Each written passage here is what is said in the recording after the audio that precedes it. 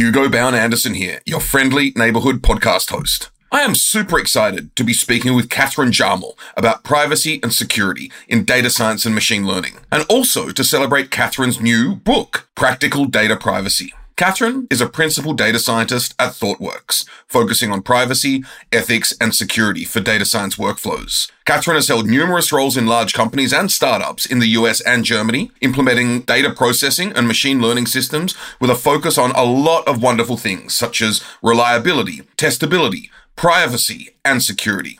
Today, we'll be talking about what data privacy and security are, what they aren't, and the differences between them, hopefully dispelling common misconceptions along the way. We'll also talk about why you should care about them. Hint, the answers will involve regulatory, ethical, risk, and organizational concerns. We'll also dive deep into data governance, anonymization techniques, and privacy and data pipelines, as well as privacy attacks. We'll also jump into the state of the art in privacy-aware machine learning and data science, including federated learning. On top of this, we'll also jump into what you need to know about the current state of regulation, including GDPR and CCPA. We'll also be giving away 5 copies of Katherine's new book. To be in the running for a copy, all you need to do is complete a short survey, which I've linked to in the show notes. Now, a bit of bookkeeping before we jump in. I'd honestly love to hear from you about what resonates with you, what doesn't, and anybody you'd like to hear me speak with, along with topics you'd like to hear more about. The best way to let me know currently is on Twitter. @VanishingData is the podcast handle, and I'm @HugoBown. It would also be great if you could subscribe to the show on your app of choice, and if you like it, do write us a review on iTunes and/or anywhere else. Also, this episode was recorded as a YouTube live stream, so when we occasionally refer to people commenting in the chat, that's what we're on about. We plan to have many such more live streams, and you can subscribe to our channel to keep up to date. The link's in the show notes. I'm very excited to be doing another live stream on August 24 with Chris Wiggins, an associate professor of applied mathematics at Columbia University and the New York Times chief data scientist, and Matthew L. Jones, a professor of history at Princeton University and former Guggenheim Fellow. We'll discuss their new book, How Data Happened, and the past, present, and future of data science, machine learning, and AI. DJ Patel, former US chief data scientist, said of the book, "This is the first comprehensive look at the history of data and how power has played a critical role in shaping the history.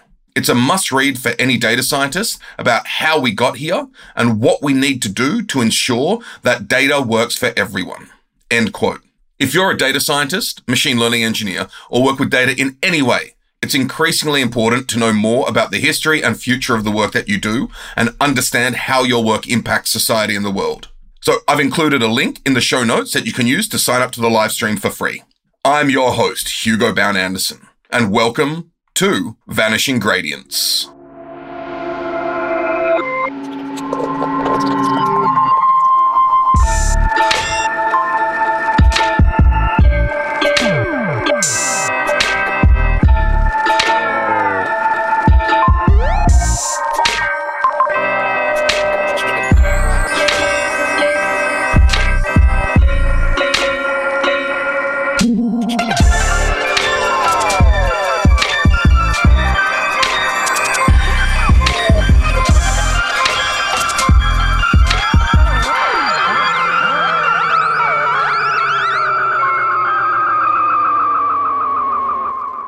So I'm really excited to get into all of these things.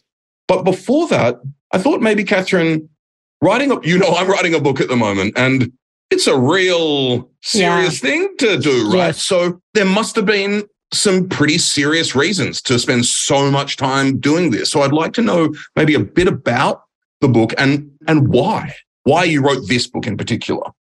Because I know there are 100 books that you could write. Yes. Probably a little bit. Yes and no. But why did I write this book? So first off, I had the wonderful experience that O'Reilly called me and asked me to write this book, which, for those of you that know, the proposal process is not often the case.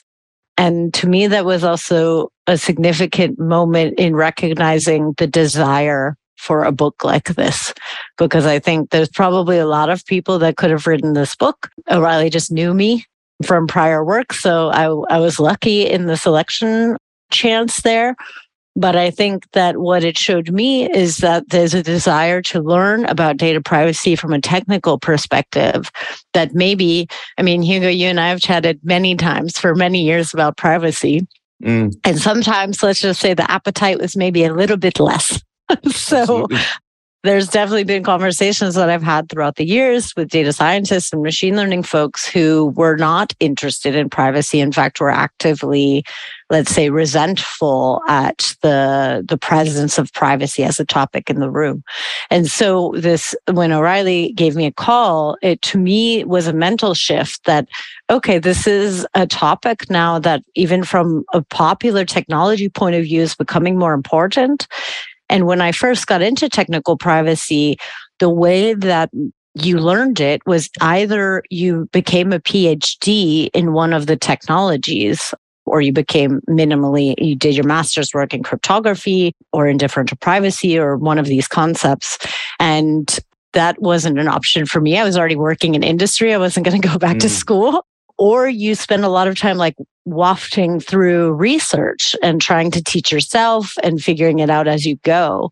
And I'm all for self-learning, but let's just say it was a rough curve there for a few years of like having to learn all of this stuff. And what I said what I say in the preface and what I'll continue saying is I wrote this book for people that want to learn all the stuff that I had to do the hard way for 6 years learning, so that there's shortcuts. And the book isn't going to automatically give you everything I know or everything everybody in the field knows. Absolutely, but by no means.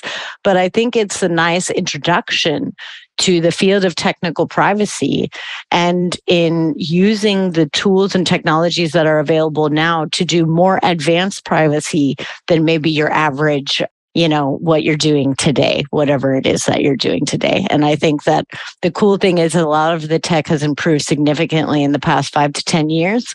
And that means like you can do cool stuff. You can do crypto and data science at the same time. You can do differential privacy at scale. These are real things. You can do federated learning. These are real things that are available now, which provide a lot better privacy guarantees for folks. I hope that people are inspired and want to use and deploy these systems more. That's, I guess, absolutely. The goal. Yeah, fantastic. And thank you as you know, one of the reasons I do this podcast is there is a lot of education around data science, machine learning, and AI, as we call it now, as we know. But a lot of the resources don't necessarily speak to important things such as these aspects of all the work we do. So hearing from the experts in this format, such as yourself, is super important. So thank you for going to the frontier and doing the work and reporting back. Hello. Exactly. Is exactly. It on? Yeah. Yeah. Actually, there was an interview, of course, years ago with Philip K. Dick, where somebody asked him about his fiction, and he said, "Well, it's kind of fiction, but everything I write about, I've been to these places, and I'm really just reporting back from the frontiers of consciousness." There you go. For what that's worth. So you're a slightly safer version of PKD. Yeah, much safer. So what is data privacy? I mean, we all have a sense of what privacy means and what data are, but what is privacy and tech? You've used the term technical privacy. What are these things? Yeah. I mean, the beautiful thing about privacy work, and I think that we have some folks in the room who also work in privacy. So I'd be happy to also have folks in chat share how you view data privacy. But the beautiful thing is it's a cultural, it's a personal, it's a political, it's a legal, and it's a technical field.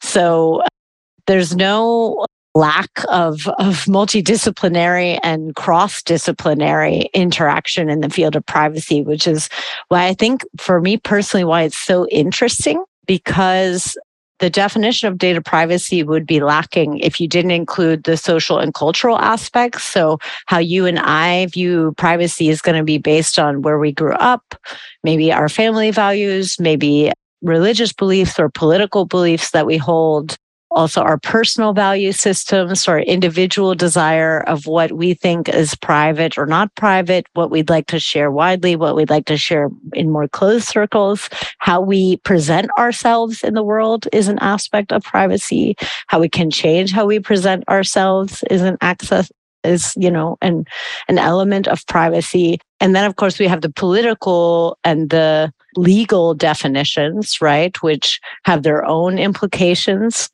and can vary a lot depending on where you live. So your access to privacy as a legal right and as a human right can vary greatly depending on who you are, where you live, what your political beliefs are, and what your access to those types of power systems are. And that's a huge part of privacy. And I think under talked about one in technical circles. So there's some sections of the book that focus on that. And then, of course, there's technical privacy, and that's the field that I work in. That's the main focus of the book. And that's how do we actually take these social, cultural, political, individual, and legal concepts, and how do we implement them in technical systems? And that's a non-trivial problem. So we have privacy-enhancing technologies, we have privacy-preserving technologies. Those are all words to describe the types of tech that we might use.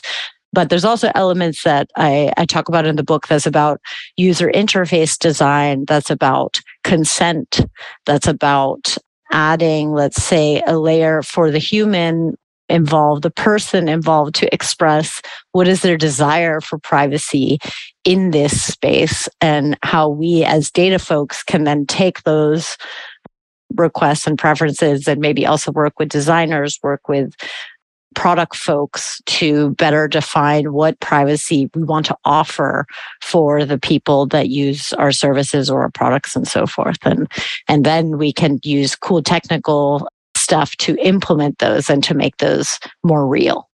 Cool. I like the idea of UI and product being and UX and product being involved, because where my mind goes is there's also a big difference between consent and informed consent, and product can play a huge, huge role in that.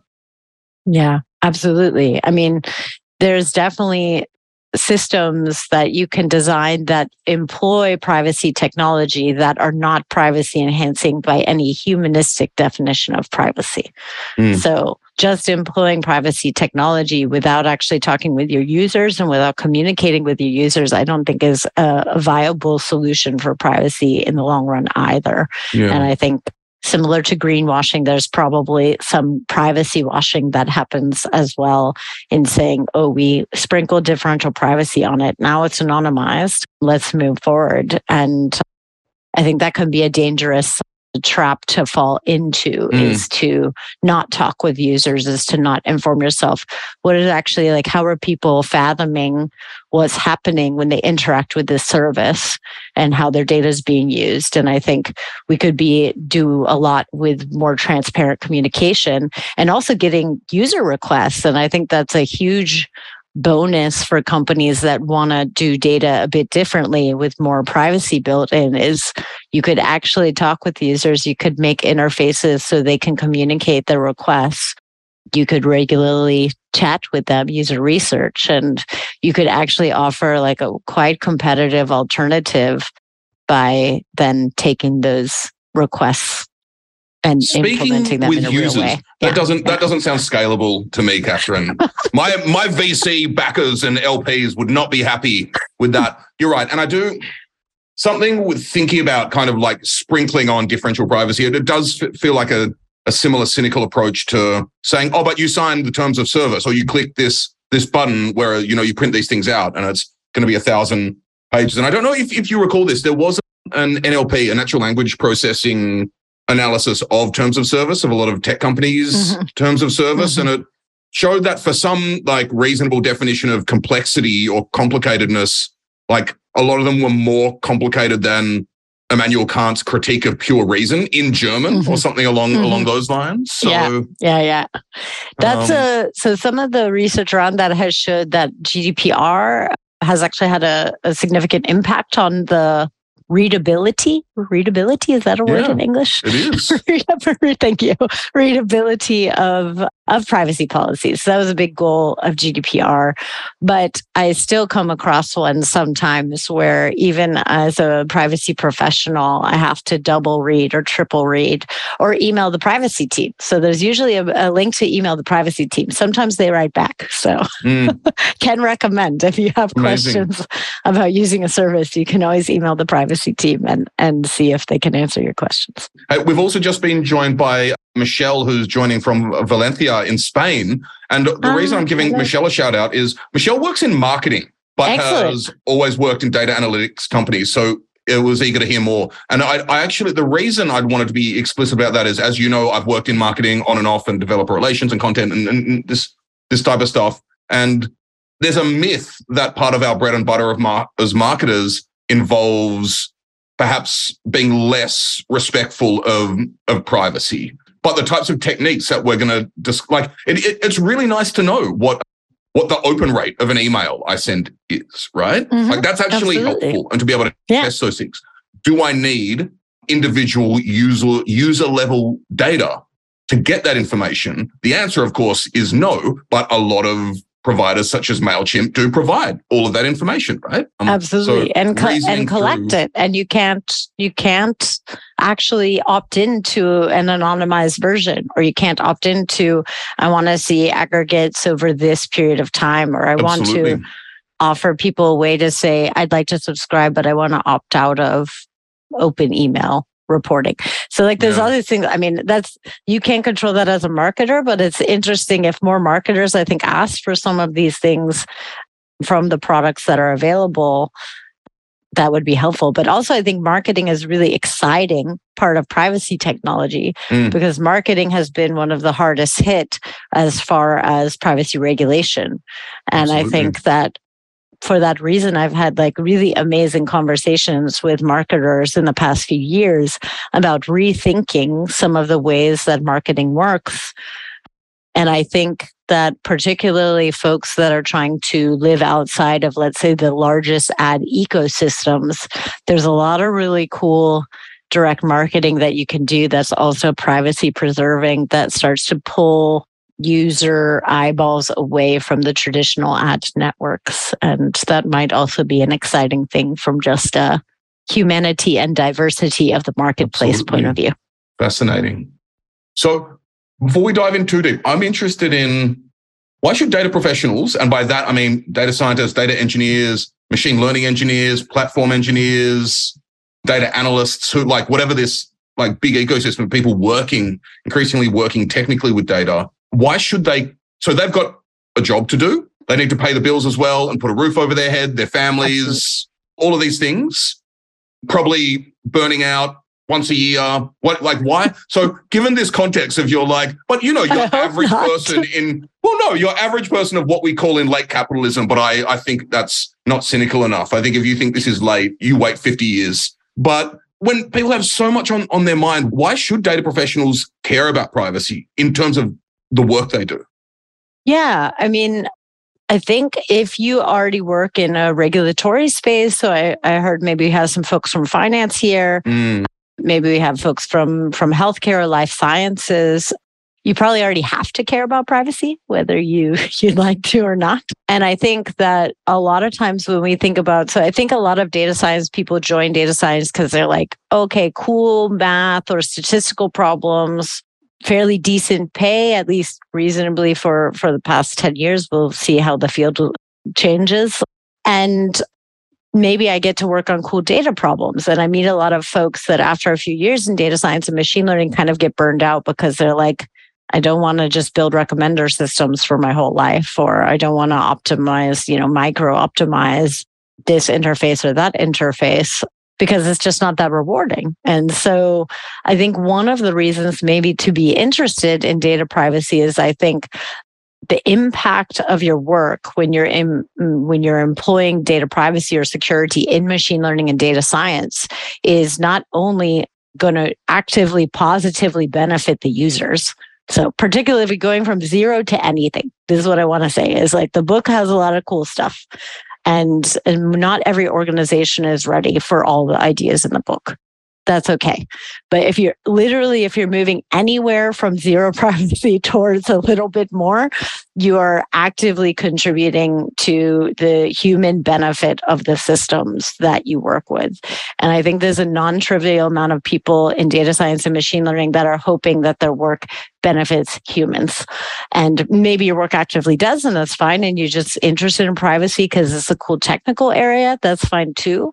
But also, if you're kind of lost in data science and machine learning right now and you'd like to find more purpose, I think that data privacy can offer some of that. And that's, I think a non-zero number of people in data science. And if you don't care and like you just want to have one person on the team know this stuff, it doesn't have to be for you either. I don't think that's probably the people listening to this, but you're going to meet resistance from other data science folks that don't want to hear about privacy. That's okay too. I don't think everybody needs to become focused on this field, but I think there should hopefully be enough of a critical mass of folks who are, that the conversation can be more human rights oriented, and privacy, at least from a European perspective, is a fundamental human right. Absolutely. Perhaps people who are joining the live stream, of course, are more interested, but a lot of people who listen to the podcast listen to it for a variety of reasons. So they may not have thought too much about these things as well. So one thing I'm hearing, I think this is very important, is that there are a bunch of industries, finance and health probably being, certain types of health being the most obvious, which are pretty significantly regulated, and it's part of your job, just as, using a machine learning orchestrator for a machine learning engineer is part of what your daily bread and butter, what pays the bills. Yeah. Actually knowing about privacy and building privacy into your systems. The point is it impacts revenue, right? And your ability to do what you do. So that's incredibly important. I do think another point you made around it not being binary, that you can introduce certain parts of privacy at different points. A spectrum of privacy is incredibly important. So people can bring a certain amount of these things to their organizations and their work. Another thing you hinted at is that people are in this space because they're interested in the math and the data and the stats and all of that stuff. And there's actually a lot of interesting math and data and stat stuff in all of the privacy stuff. Absolutely. Which we'll get to when we, if you're thinking about, differential privacy or federated learning or these types of things, it's actually really exciting, interesting technical space, right? It's hard problems.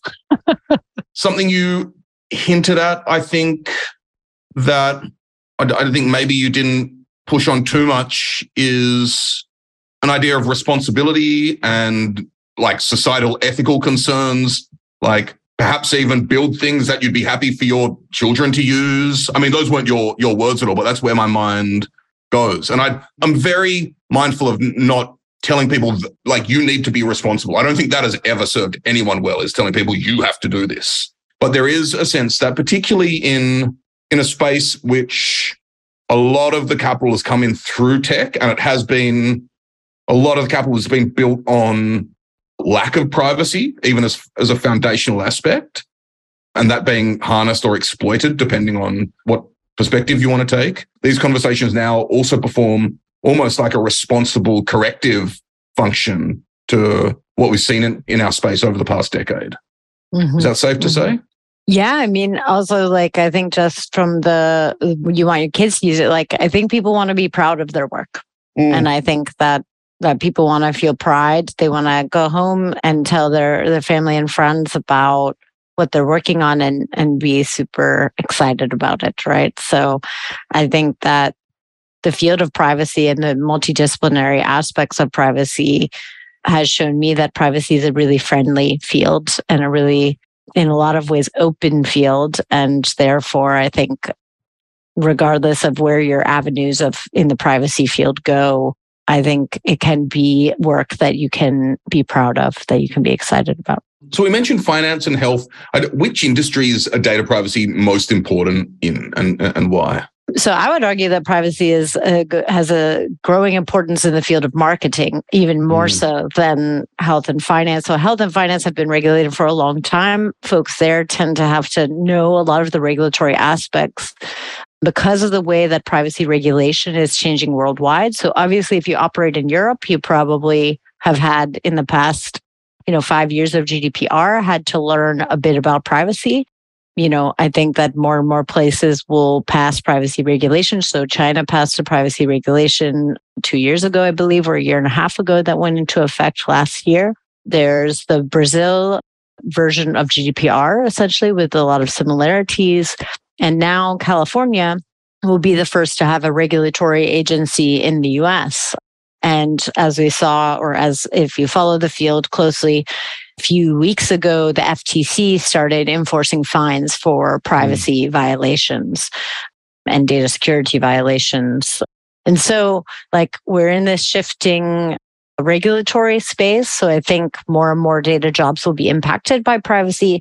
But with a lot of these regulations, what they're actively targeting is third-party data sharing. And third-party data sharing often first hits marketing or of companies that work in the space of partnerships, marketing, and so forth. And so I think that there's going to need to be a lot of creative thinking and also the leveraging of privacy technology and new types of thinking through consent flows that allows folks to kind of shift the business. And so I think they will be growing. I think there's a non-trivial amount of users. We see that with the Apple privacy is iPhone, and we can debate how much Apple does, how much Apple doesn't, but they have invested significant amount of time and resources and research into privacy technologies. And I think they see it as a competitive advantage. And so I think there's also a space for companies to start to think, is privacy a competitive advantage that we'd like to offer? Is that some sort of differentiator between us and our competition? And I think that's probably also going to be a growing part of products.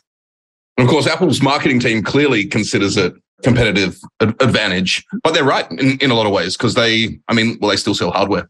I love the idea that marketing is one of the biggest places we're going to seeing a delta, particularly because that impacts everyone, right? Mm-hmm. So that means this conversation is highly relevant for everyone. I want to jump into technical privacy and reason through some of the most important technical aspects. We've talked about Apple, right? So if things they've done is a good play. Did differential privacy, was that developed significantly at Apple? They definitely have a differential privacy team. So differential privacy as a concept was first actually introduced by Cynthia Dwork at Microsoft Research some time back now. And she worked with Aaron Roth and a few other folks in the space on developing out kind of some of the first technically feasible things of differential privacy. A little known fact is some of the first in algorithmic foundations of differential privacy, which is her and Roth's small book on the concept, which is freely available online. We can share a link later. Right. What's it called? I'm actually going to share it right now. Algorithmic Foundations of Differential Privacy, I believe is the name. It's really cool because they both also worked in machine learning at the time. And this is not today's AI. It's not deep learning. It's, I think they implemented differentially private algorithm for an SVN or something like this. Anyways, SVM. And I think, the point is that there's a chapter. Isn't that a bit cheeky because nobody really uses support vector machines? But back then, I think people did, right? Yeah. You're probably right. Anyways. But it's kind of cool because one of the chapters is about machine learning, and it's kind of surprising that you're reading about differential privacy and all of a sudden you're looking through some algorithms to optimize machine learning with differential privacy. But back to Apple, they do have a differential privacy team. They also were one of the first to publish open research on differential privacy in production systems because they published a really cool paper, which I don't remember the name, maybe Differential Privacy at Scale or something like this. And they talked about the fact that they were having problems with emoji word prediction. Well, okay, emojis aren't words, but they were having problems with emoji prediction on their keyboards. And they were just not doing well on emoji prediction. And they had a feeling that emoji use was different across different languages. So they wanted to collect some statistics based on the default language or the native language of your keyboard if you used emojis differently. And they found there was divergence amongst languages. In fact, one of the best parts of the paper is they talk about French versus English. And in French, they use or at least in this point in time, it might be different today, but in French, they use the kissy emoji as the third most popular emoji. And in English, they use the loudly crying, sobbing face as the third most popular. And I like to make the joke, this is a political difference based on my experience in Europe and the US. But it's really cool because they actually found, so they collected statistics differentially private from the phone, which means they perform the differential privacy mechanism on the phone, which we can talk about more in depth.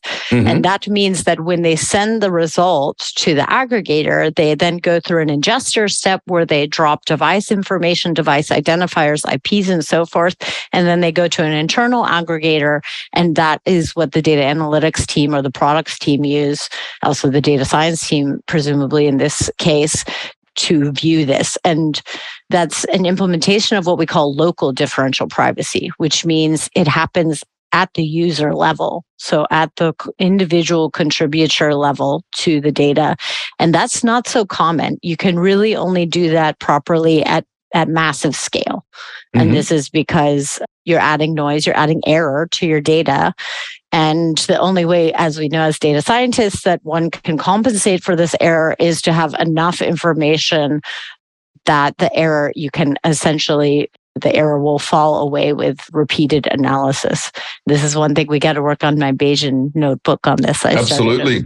We're going to do this. Just step back a bit and remind everyone what challenge we're trying to solve with differential privacy? Yes. Sorry. No, I dove in and asked the specific question first. So differential privacy allows us, from a technical point of view, to fundamentally guarantee that a person has what we might, from a legal concept, define as plausible deniability. So what we want is we want people to participate. We want them to send data or we want to collect data, but we would like to hold a particular probability bounds on whether, and this is the formulation of differential privacy as a problem, is actually a probability bounds problem that allows us to say the information that, or the probability that I can guess whether you're in the data before you can contribute and after you contribute is held within a particular bounds to each other. And those small bounds that is usually held in what we call epsilon, or depending on the formulation, might be held in other parameters, but it is essentially a parameterized part and something that you tune when you think about differential privacy is how large or small do you want these bounds to be? And we can think of it essentially as the information gain problem and how we want to limit the amount of information gain on an individual level, but we want to have the information gain high enough at a collective level that we can still learn something. And this is one of the cool problems. And why I think for folks that are interested in statistical reasoning and probabilistic reasoning like yourself, I think are drawn to these problems because it's it's a fun math problem and it's kind of a cool concept that a person can participate, but still could say, oh, that particular answer wasn't mine, or that's not actually me. And I think that that's from a legal point of view, that's important too. And so a lot of people, a lot of lawyers also, and I don't know if we have lawyers in the chat, I'd be happy to hear your thoughts, but a lot of lawyers, not a lawyer, not legal advice, say that differential privacy is potentially the gold standard of anonymization from a legal point of view. And so if you anonymize data, you also often can use data outside of the regulatory confines. So particularly with a regulation like GDPR, with many of the other privacy regulations, it says if you anonymize data, it falls outside of the bounds of this regulation. So people are very interested in differential privacy because there's some people interested in public release. So they want to release data publicly and they want to do it safely. So the US Census used the library that I review in the books, Tumult Analytics, as part of their data release in the last census. And Wikipedia just announced their latest data release, which also uses Tumult Analytics. And I think for people in public release space, it's exciting because you want to make sure that the data is as safe as possible, that no single person can be singled out using your data release, or that if so, the amount of information that that person leaks is quite small. And then from an industry point of view, it's quite exciting because you can use data outside of the normal processing and retention periods that you have in a regulatory aspect. And when we think about things like machine learning, or when we think about things like right to deletion and so forth, and we want to have long-term reporting, we need to also think about how we implement actual anonymization in systems. And I would argue anonymization by default doesn't exist. If we collect information, like, we can never guarantee that information doesn't leak some amount of information about the participants, right? But differential privacy allows us to bound that information within a particular realm, and therefore to tune it for particular use cases, or to think about it and to define policies and standards across an organization that follow, let's say, the best technical ways that we know to try to provide something close to anonymization. And so this epsilon then, and I'm thinking my probabilistic head tends to go in these directions, that it's really with how much confidence can we say something about a population, and feel how much confidence can we say that and have confidence in the fact that each individual's anonymity will be preserved while still being able to say this about the population? Indeed. I mean, so the epsilon accounts for the bounds that we're trying to hold, but it also accounts there for some of the how we sample essentially noise. And when we sample noise, so we sample a noisy value of a true number. So there's a few things that happen, just to fully describe a differentially private mechanism so people know. You have data that's coming in, right? And I'll describe centralized differential privacy. So this isn't local, this is centralized. So you have a database full of users and so forth. You want to, let's say, perform some sort of query. You want to perform some or other operation. Depending on the operation, it can get complicated. Read the book. But you want to do that. Let's presume that you've thought through the results that you want to collect. You've then also chosen or parameterized your epsilon, or maybe your epsilon and delta, or maybe your alpha, whatever it is, depending on which type of differential privacy you're using, because there's many flavors. And then but let's just use epsilon. Let's be strict. Let's just use epsilon. Then what you're going to do is first you're going to actually bound the individual contributions. So let's take ages, and let's say that you presume that the ages of the participants in your survey are between 13 and 22. Because you're doing a survey for young folks, or folks looking at high school and university or something like this, right? So let's say you bound that. Let's say you have some people that are participating who are actually 12, or some people who are participating who are actually 25. You actually end up cutting those folks so they fit the range that you expect. So this obviously inserts some form of error, and also removes outliers, which we can think about outliers having extreme privacy risk because an extreme information leakage compared to their counterparts. Then at that point in time, you can perform the operation, and you will sample from a particular distribution that has error. So you will sample either from a Gaussian distribution or a normal distribution. There's numerous other distributions you can sample from, but for data science, Gaussian obviously works nicely.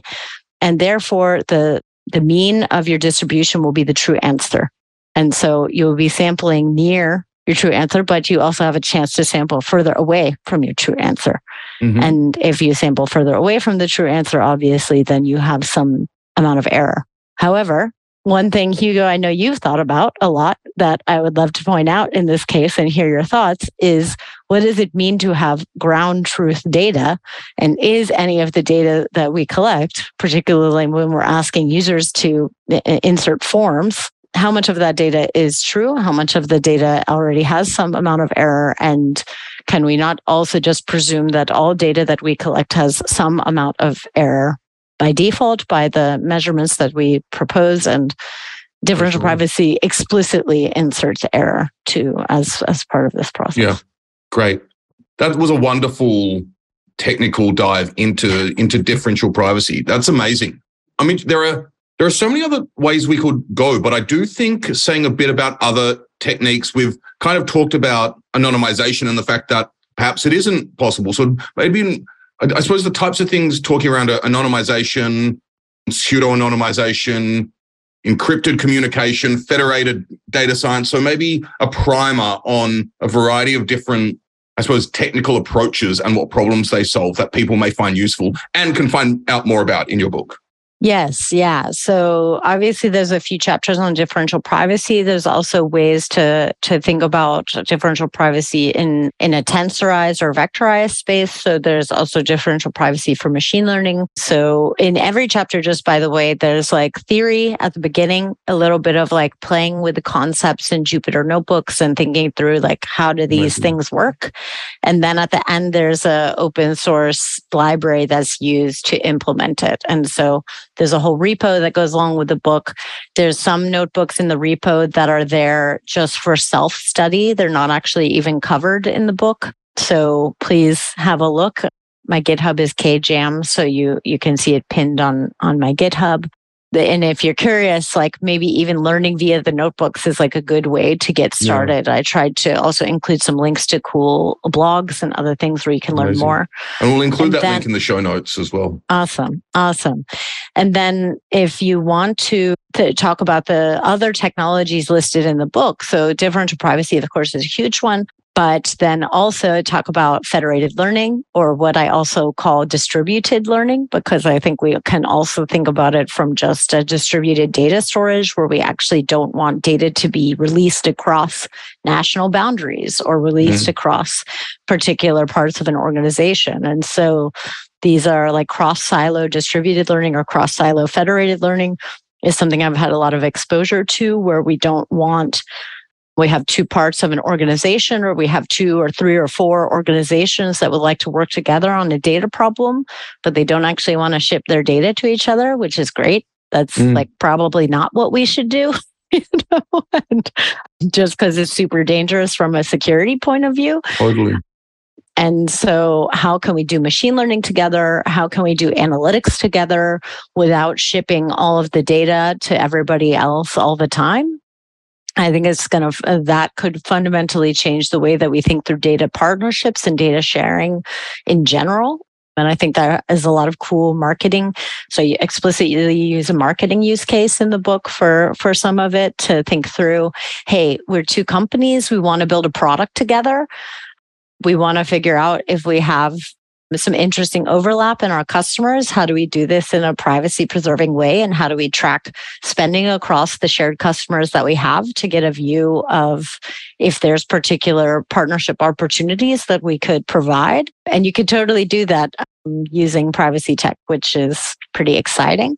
So there was a question in the chat from Nima, and I said we might get to it. Nima wrote, not sure how much this is relevant. When dealing with customer data, one might need to be extra careful about accessing, sharing PII. The challenge is when you want to work with another organization, but they can't access the data. So how do you, so that's exactly what you're speaking to. So exactly. Tell us a bit more. So there's 2 technologies that you can leverage then, and they're both talked about in the book. So one is just presenting it as a federated problem.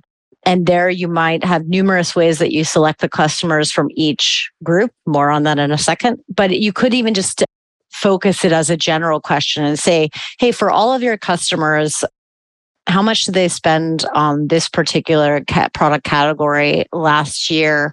And we'll compare it to ours, and then we'll run some federated analysis across those customers. Like, let's say, like maybe looking one level deeper in product categories, or looking at some sort of geographic distribution or something like this. You can run those queries in a distributed sense so that the only things that are ever aggregated are the aggregate result. And one could even think of combining differential privacy as part of this. So you have the aggregated result plus or minus some amount of noise, depending on how many participants you have and what guarantees you'd like to do. And this is all feasibly can happen also using open source technology that's available today. If you want to go one level further, so the realm that I used to work in, encrypted learning or also encrypted data analysis, is let's leverage cryptographic protocols that we can use also in open source libraries that you can use. You don't need a cryptographer, although if you have one, they can also be an exciting resource for you. But cryptographic libraries that are available. So even finding, let's say, the intersection of your customers and the customers on the other side. And let's say you need the real intersection. There's a reason why you need to make sure customer A exists in both company A and company B. If you have a shared identifier, like an email address, or you have another shared identifier that you can use, you can actually compare identifiers in encrypted space and only reveal the matches that are found without ever revealing the other identifiers. And so this is called private set intersection, and there's a whole section on it in the book. And one of the things you could even do that the book has a notebook for, sorry, I feel like now I'm marketing. Natural. But I'm just very excited. Exactly. Yes. And actually, I do want to make clear that I've been friends with Catherine for a long time, and she's not a marketer unless she's really excited about something. And then I want to hire you, actually. Yeah, there you go. I'm not even hiring. And you've got a job. Take my money. One of the things you can even do is you could remain in encrypted space with this intersection, and you can further compute on the data. And so you could even find the joins, essentially, and then you could take those joins and further compute the math that you need to do, whatever processing you need to do. And then you could return the decrypted result to both parties, to one party, to any number of the parties, all parties involved. That's a field, or that uses protocols in the field that I used to work in of encrypted machine learning. And there's a little bit of learning about those protocols, definitely, as well as use cases that are relevant for things like encrypted computation in the book. It's also the longest chapter, probably because I was also super excited. And I think everybody should learn more cryptography. It's like cool math. It's really cool applications, like when you think through what we can guarantee in cryptography, especially in combination with techniques like differential privacy, we can give people a lot of control of how their data is used. And I think that that's a pretty cool thing to do. Fascinating. And I almost don't want to ask this question. One, because I'm not necessarily interested in buzz terms. Two, I don't know anything really about this type of thing. But I am interested if you have any thoughts on what quantum cryptography could do to the cryptographic space. My understanding is that quantum computers... Everybody always asks this question. Really? I'm so sorry. I wasn't aware of that. Like, there's an FAQ chapter, and it's literally one of the first questions in the FAQ. Amazing. And by the way, in the table of contents, it's frequently asked questions, but with answers as well. It's not just the questions. Very important. Yeah. Not just a list of questions with chat GPT responses. Yeah. So quantum, we often say quantum safe or quantum secure cryptography already exists, is already relevant in a lot of the spaces. And all of the methods that I just listed for you are considered quantum safe. So there's some cryptography that we have problems with when we think about quantum safe, quantum secure. By the way, I'm not a cryptographer. Also, talk to a cryptographer if you need like state level security advice, please, or even before you think about implementing protocols yourself and so forth. But when we think about quantum safe or quantum secure cryptography, one thing that the book goes through is there's a few different definitions from cryptography of how we evaluate the security of a method. And that security is both from a theoretical point of view. So in theory, in the math, how does it work? And then from a practical point of view. So it's implemented in a library. How did they implement it? And a lot of the ways that we have to worry about cryptography when we think about quantum secure and quantum safe is crypto systems or cryptography systems. Sorry, I use the term crypto and cryptography interchangeably, but I do not mean cryptocurrency. I mean cryptography when I say crypto. Very good. So because we don't talk about cryptocurrency on this podcast. Yeah. This is not a cryptocurrency podcast. Yeah. So because we believe in creating real value. I'm sorry. So crypto systems are based on what we called hard problems. And the whole security of cryptography is based on how hard is a problem to solve. And so what you actually have to think about when you think about crypto secure or crypto safe protocols is what hard problem is this based on? And if the hard problem, for example, is based on factorization, this is a known attack vector that quantum computers can use. And so you really need to think about like, what's the hard problem? Because there's many systems that are based on other hard problems, like lattice systems. And MPC is based on MPC, sorry, by the way, is multi-party computation, secure multi-party computation, which the book uses. And that's based on entirely different secret sharing problems that are seen as perfectly secure. And so anyways, if you want to learn about crypto, there's a taster in the book. Cryptography. There's a taster in the book, and there's so much cool stuff to learn if you dip your toe into the field of cryptography, especially as somebody who likes math. So yeah. And I actually don't know a lot about cryptography, but I did get to be in the same room as an Enigma machine once. Did you use it? Did you encrypt a message? I didn't. No, but it was a talk by, there's actually a really nice pop science book, an old book, The Code Book by Simon Singh, which is a pop science book about cryptography. And it was a talk he gave once where he had an Enigma machine with him. And by the way, I appreciate that everyone asks about quantum computing. That is hilarious because I've recorded hundreds of podcasts over the past several years and asked dozens of questions in each. So asked thousands of questions, and I've never had the opportunity to ask a question about quantum security. Yeah, exactly. So one thing I did want to talk about is that there are many ways to slice this space. But something I appreciate about your book is you kind of go through different layers of the stack, from data to pipelines to data science to machine learning. And I do think if we think about like the data science hierarchy of needs, right, which has data collection at the bottom, then pipelines, then basic counting, aggregation, summary statistics, then online experimentation, and only then do you get to machine learning, then AI, then maybe generative stuff now at the top, right? This, pyramid of power.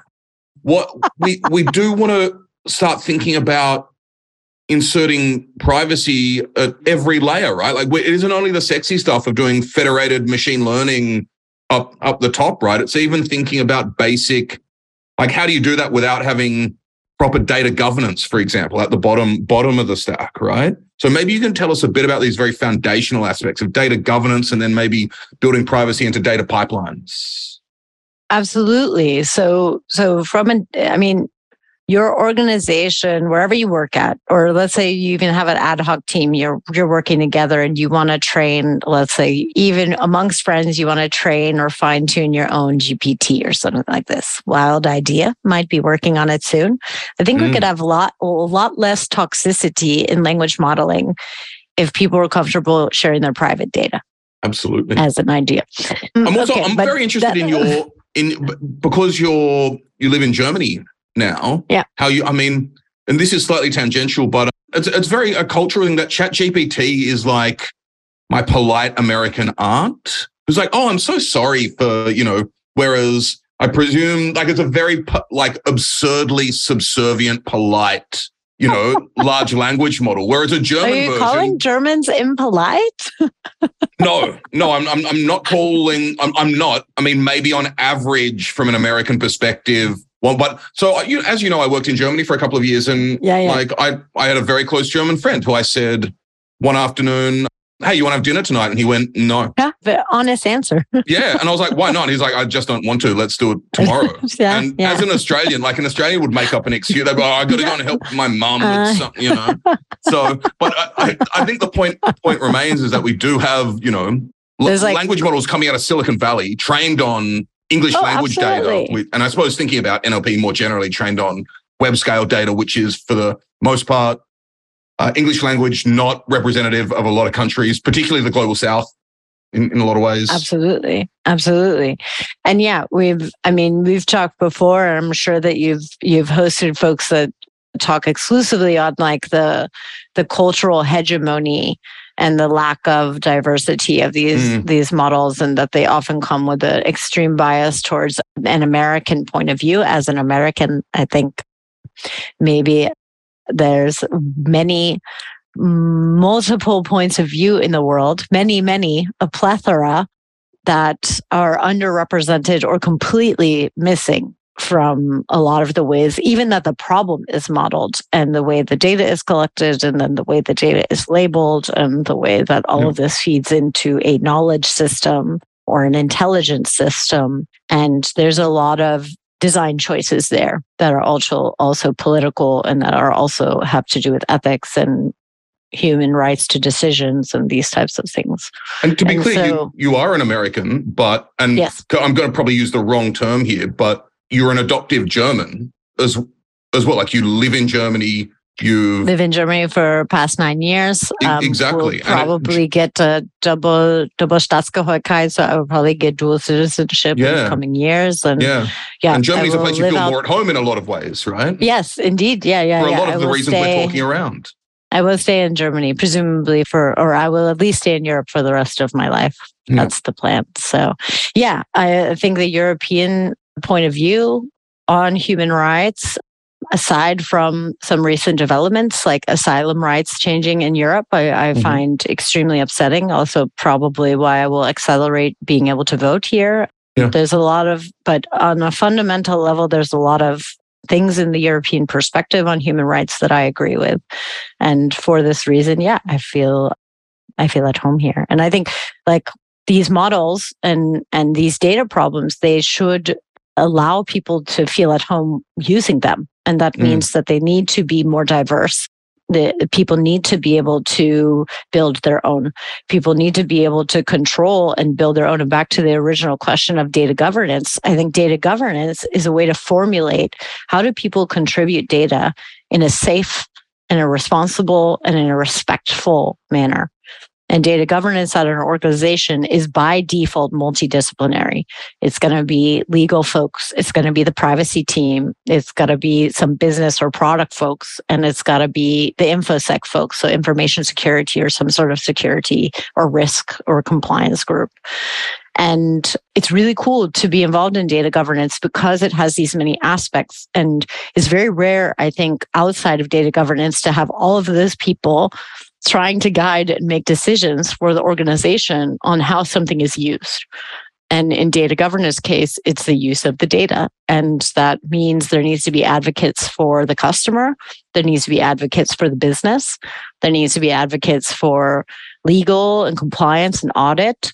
And there needs to be and privacy regulation. And there needs to be advocates for security, data security, as well as increasing amounts of people from, if there's large amounts of data science, data engineering, and data machine learning or AI or something, then those advocates should also be at the room.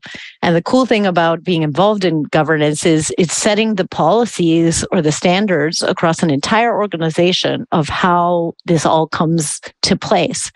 And maybe you yourself, if you've worked as a data engineer or as a data scientist, maybe you've gotten something handed to you, like this came from data governance or this came from compliance, but it's a new policy or new standard.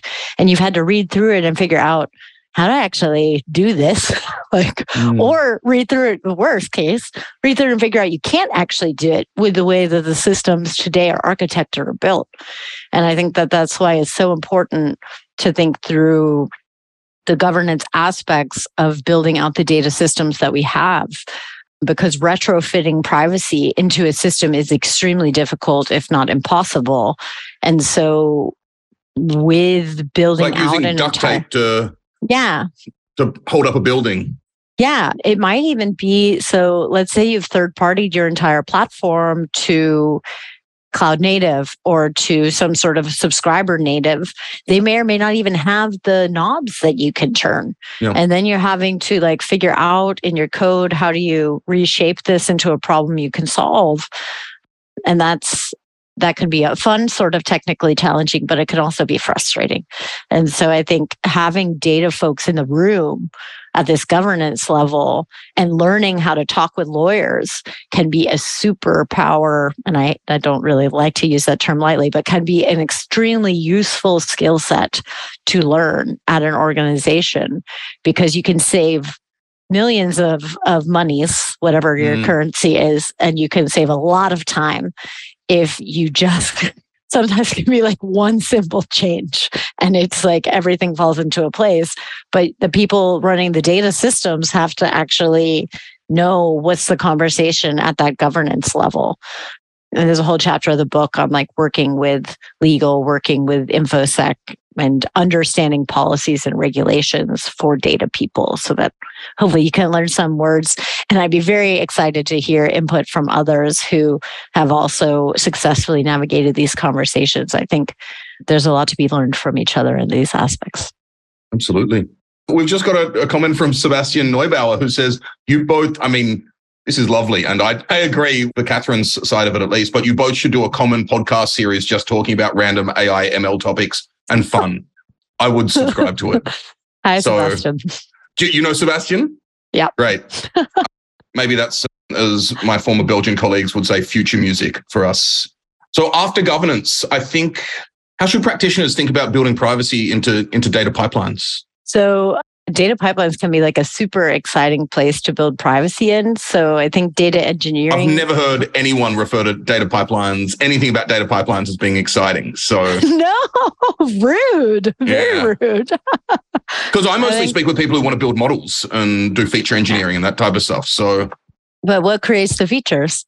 Well, exactly. Exactly. So if you're doing anything at scale, probably data engineers create the features.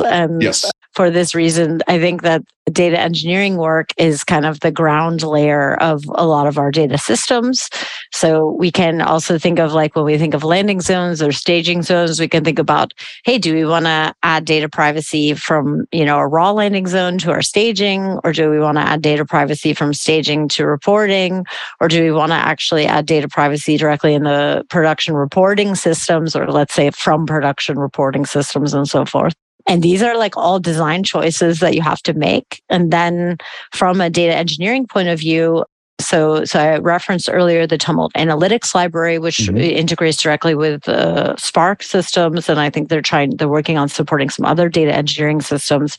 But you can actually do differential privacy directly in Spark using this. So using Spark data frames and so forth. So if you're curious about that, there's some examples from the book and also in the notebook. If you just want to play around.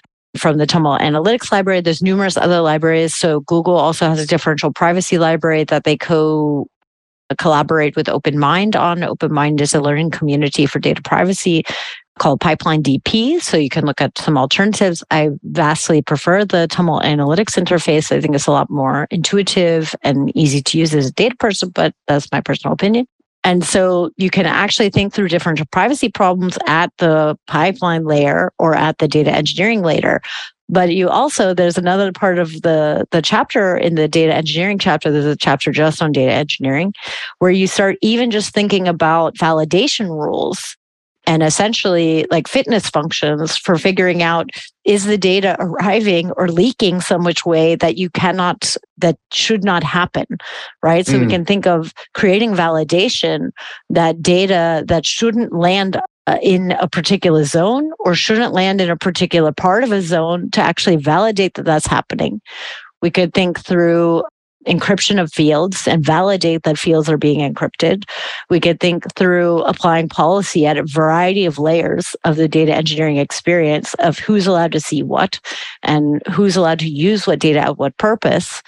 And then from a governance point of view, we have to think through, when does data expire? We have to think through, how long are we allowed to keep the data that we have for the use cases that we have? And you need to actually, at a data engineering level, you have to validate that this policy is actually happening if you want to be, let's say, like fully compliant with whatever laws, or if you want to just also have your privacy policy be what's actually happening, right? So we have to make sure that what we post and what we tell customers is what's really happening. And so that might mean doing massive deletion at scale, which is a non-trivial problem.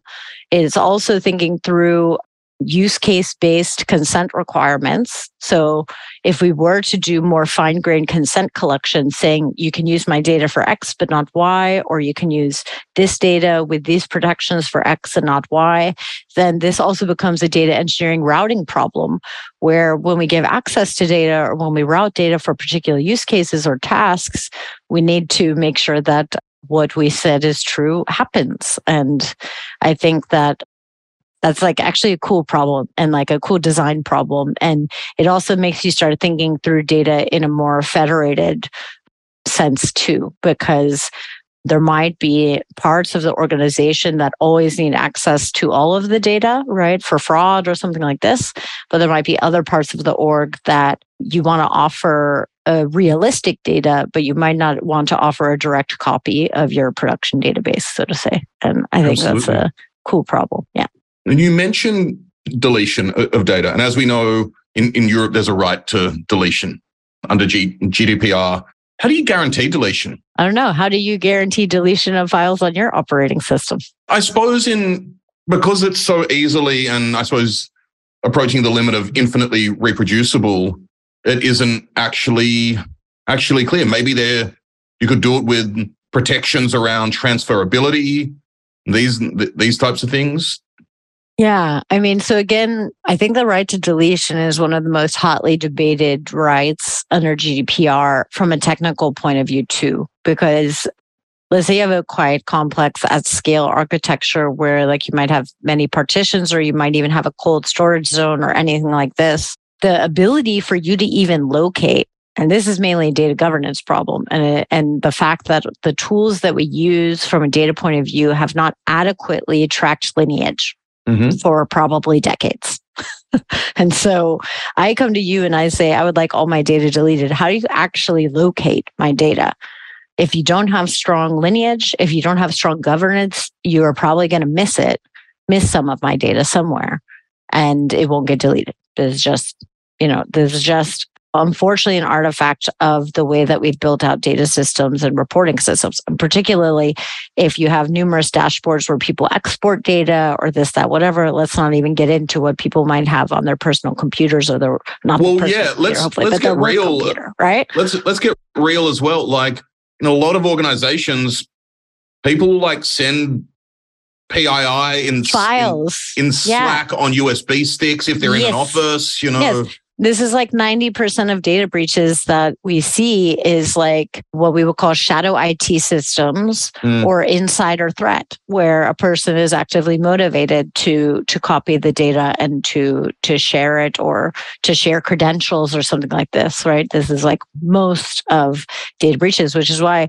data privacy, implementing appropriate data privacy controls at a deep level is a huge benefit for security. It's a huge benefit for security. I mean, they're not the same discipline, and there's numerous ways that security can erode privacy when we think of surveillance. But the core parts of these theories should support each other.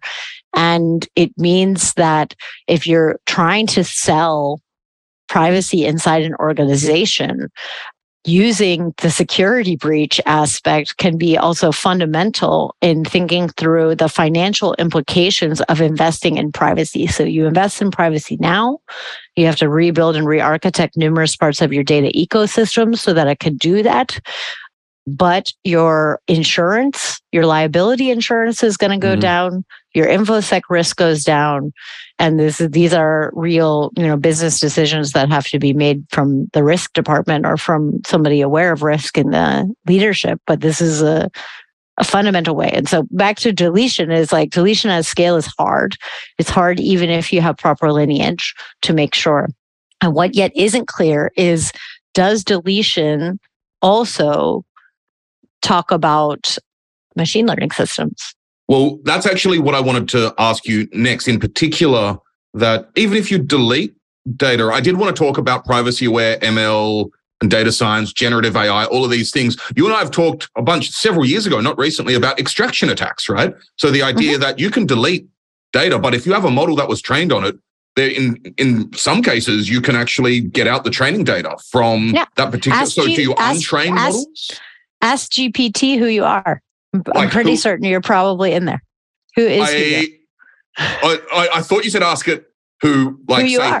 It knows who I am. It repeats my website back to me. Do you say who am I, or do you say who's Katherine Jarmel? Who is Katherine Jarmel? Okay, yeah. No, I'm going to say who am I? Or also when you think about, I mean, this is the same thing with Midjourney, right? It's called Midjourney, I think, and artists. Right? So we start to get into also intellectual property rights and who owns your personhood, who owns your voice, who owns your content and so forth. For journalists, this is also a huge thing, right? Because if something can write in their style, what does it mean to have their style, right? So I'm sorry, I got distracted. I just looked up myself on ChatGPT. It's got all types of things wrong. Hugo Van Anderson is a well-known data scientist and educator. I've always referred to myself as C grade. I'm aspiring to be the Steve Buscemi of data science. That's my goal in life, or Tim Roth. But he's known for blah, blah, blah. He has a background in physics, wrong, and holds a PhD in computational biology, wrong, from the University of Cambridge, wrong. So, but this is great. It thinks I'm Cambridge educated. So that's great. Sometimes it'll repeat, depending on, because obviously we can think about the data sources and so forth. Sometimes it can repeat exact content from individuals. And when we think about, so I recently was at an EU privacy forum that was held by two of the main regulatory agencies in Europe, the Data Protection Regulatory Agency and the Cybersecurity Agency. And I had a chance to be there, and there was a lot of really cool research on deletion of machine learning models.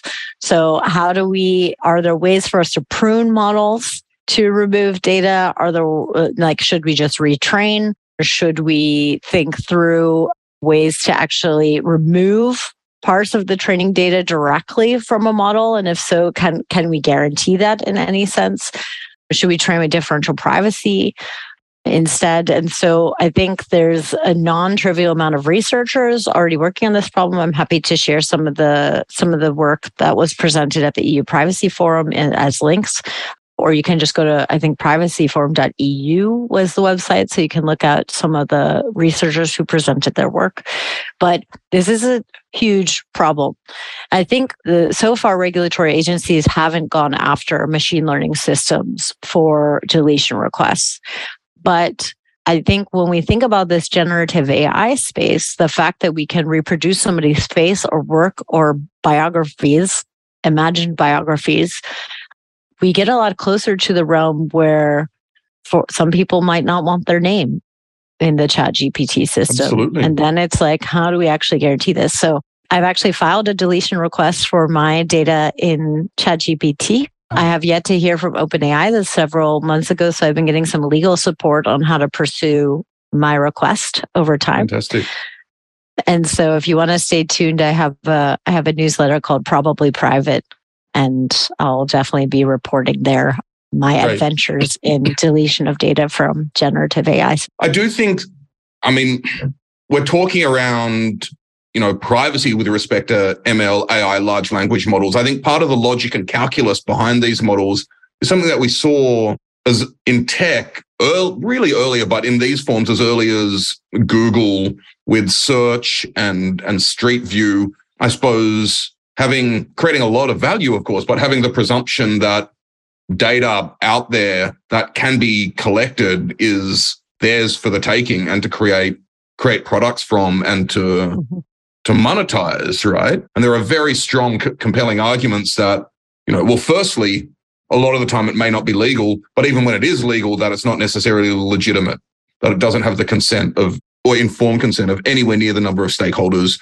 you would want it to. And we all, in all honesty, don't know, trade secrets, right? But ChatGPT is trained on, and what they've scraped from the World Wide Web in order to get it, right? And or data sets that were purchased, right, or acquired via other means, which is, I would think, likely given the amount of financial and commercial interest and investment in the topic and who is involved in those data sets, right? So none of that will probably ever become known unless there's like somebody that actively whistleblows and says like, here's the data that came and here's why. So if you work in OpenAI, please feel inspired. But I think like from a privacy risk point of view, and this is where I see a lot of the conversation from the machine learning community quite divided, but also like I think when I get pushback of talking about privacy risk from the machine learning community, it's like, well, the data is public anyways, and particularly the scraped data and so forth. And yes, indeed, that is true.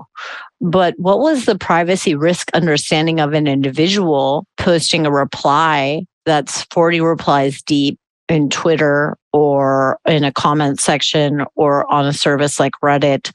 And when we start to think about how people talk to each other, how people represent themselves in a physical world, its privacy is really obvious.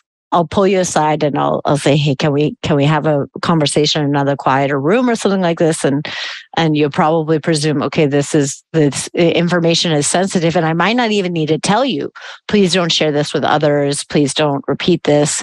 I might also like use physical or cultural or social clues to tell you what's sensitive and what's not, right? And none of this translates well into online experiences. So it's very difficult. There's a section and a reference, but Privacy and Contextual Integrity, I think, is the book from Helen Nissenbaum that talks about the fact that when we take the physical information from the physical world or personal information from a physical world and we embed it into digital systems, technology systems, online systems, people often don't really understand what context they're operating in. And they may say personal things in an online public context, quote unquote, that they wouldn't share if they were shouting it from a rooftop, right? And so when we think of how we scrape data and use it for machine learning, yes, you can make an argument it's public. Yes, it's posted on the internet. Yes. But what I think we can't actually presume is that people understood that would then be scraped and used to train a model. And I think that's still vastly misunderstood in the public realm. And I think we don't build interfaces that allow people a lot of choice to either participate in public forums online, but to do so privately or not to, right? So we tend to offer people either it's all public or it's not. And I think that because we don't offer people more granularity there, we also put them at a huge privacy risk that they are not responsible for, just to be clear. I hate this. Like, well, then they shouldn't have posted on Facebook. It's like, guess what? If they wanted to post on Facebook, Facebook should have offered them a safe way to do so. Like, let's not blame the data victims, so to speak. Let's think about the responsibility as technologists.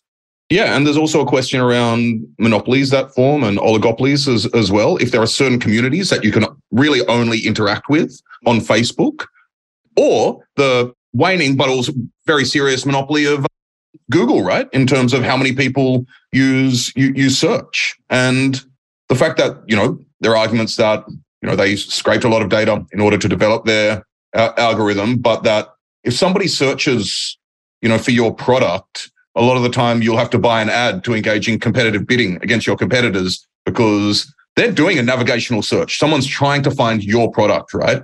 But your competitors are allowed to bid against that. So there are arguments around, whether these are public utilities as well. There are all types of kind of nuanced concerns that we really need to think about more robustly. We should wrap up. This is too much fun, though. I am interested in, for people who want to get started, of course, definitely check out your book. But what type of, we've got technical audience, people who write code. What type of tools are there currently? Most of them are open source, or there are proprietary tools, or what would you recommend for people to get started thinking about data privacy? So I definitely always recommend open source. I'm a big supporter and proponent of open source. The book exclusively uses open source systems. For most of it, I think there's one example from HashiCorp, format preserving encryption, just as an example. But the rest of the book is all open source. You can check out the notebooks. You can see all the libraries there. the reason why I prefer open source is because I believe that we should have publicly auditable systems for implementing data privacy and data security concepts that I think that we need. It's kind of like the peer review of technology. We need that. We probably should fund more actual peer review of open source. That's an entire other category of concerns. But I think that one of my goals in thinking through data privacy is to also make these processes transparent, make them inspectable, and make them accountable. And for that reason, I strongly believe in open source. The repo has all the libraries used from the book if you want to just take a look first. And I have a little YouTube series going myself, which I launched the first episode of about a week ago on privacy engineering. So what is privacy engineering? How do you get started? And I'm starting to line up the next series, which will be on open source privacy enhancing technologies. So if you want to subscribe to the newsletter, or it's probably private also on YouTube, I will be reviewing some of my favorite libraries from the book, but then I'm also going to reach beyond that and look at a few other cool homomorphic encryption libraries that I didn't have a chance to display for the book, talking with a few contributors to open source in the Google cryptosphere, so cryptography at Google. And if you have an open source privacy library I should look at, please send it to me and let me know. So definitely stay tuned for more recommendations there. And there's a lot of startups in this space. I don't want to say that those that have proprietary technology haven't properly implemented it. I just have some very strong opinions about open source, so I'll be highlighting those first. But there's also plenty of proprietary systems, also now a lot of cloud native systems that are starting to implement some of these technologies and make them more widely available. So I also think you have to make a decision that's good for you and your organization. Fantastic.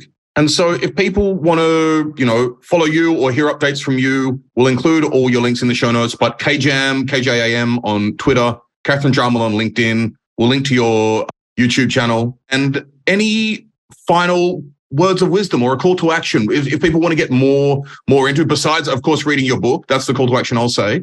But if people want to get more involved in thinking about privacy, what would you encourage them to do? I guess what I would say first and foremost is privacy is definitely a team sport. Okay. It is not an individual sport. And so there's probably people at your work who are responsible for privacy. And what I would encourage you to do is set up a chat with them. Go sit with your privacy legal team. Go sit with somebody on the governance board. Sit with somebody who has to write InfoSec policies, and start talking and learning from the experts in your organization who are already there, who, by the way, are usually so happy somebody wants to talk about privacy or security, like usually absolutely delighted. These folks are often like way overburdened with work. So make sure you do a little bit of research, read through their policies, come with questions, or come, be explicit with them what you want to learn. But starting also a learning community in your data community on, let's think through data privacy and security and data science can be another way to create a team engagement. But the best ideas come from working multidisciplinary and also learning together. So there was a book club at ThoughtWorks for reading through some early copies of the book. And I thought the conversations there were quite fun. And if you have folks that would like to read the book, I would say read it together and discuss, is this actually applied for our organization? How will we even do this? There's a few ideas for workshops you can run in the book, just shared as little things that might inspire you to think through privacy technology at your organization. Fantastic. Well, thank you once again, Katherine, for your time and generosity and expertise. Thanks for tuning in, everybody. And thanks for sticking around to the end of the episode. I would honestly love to hear from you about what resonates with you in the show, what doesn't, and anybody you'd like to hear me speak with, along with topics you'd like to hear more about. The best way to let me know currently is on Twitter. @VanishingData is the podcast handle, and I'm @HugoBound. See you in the next episode.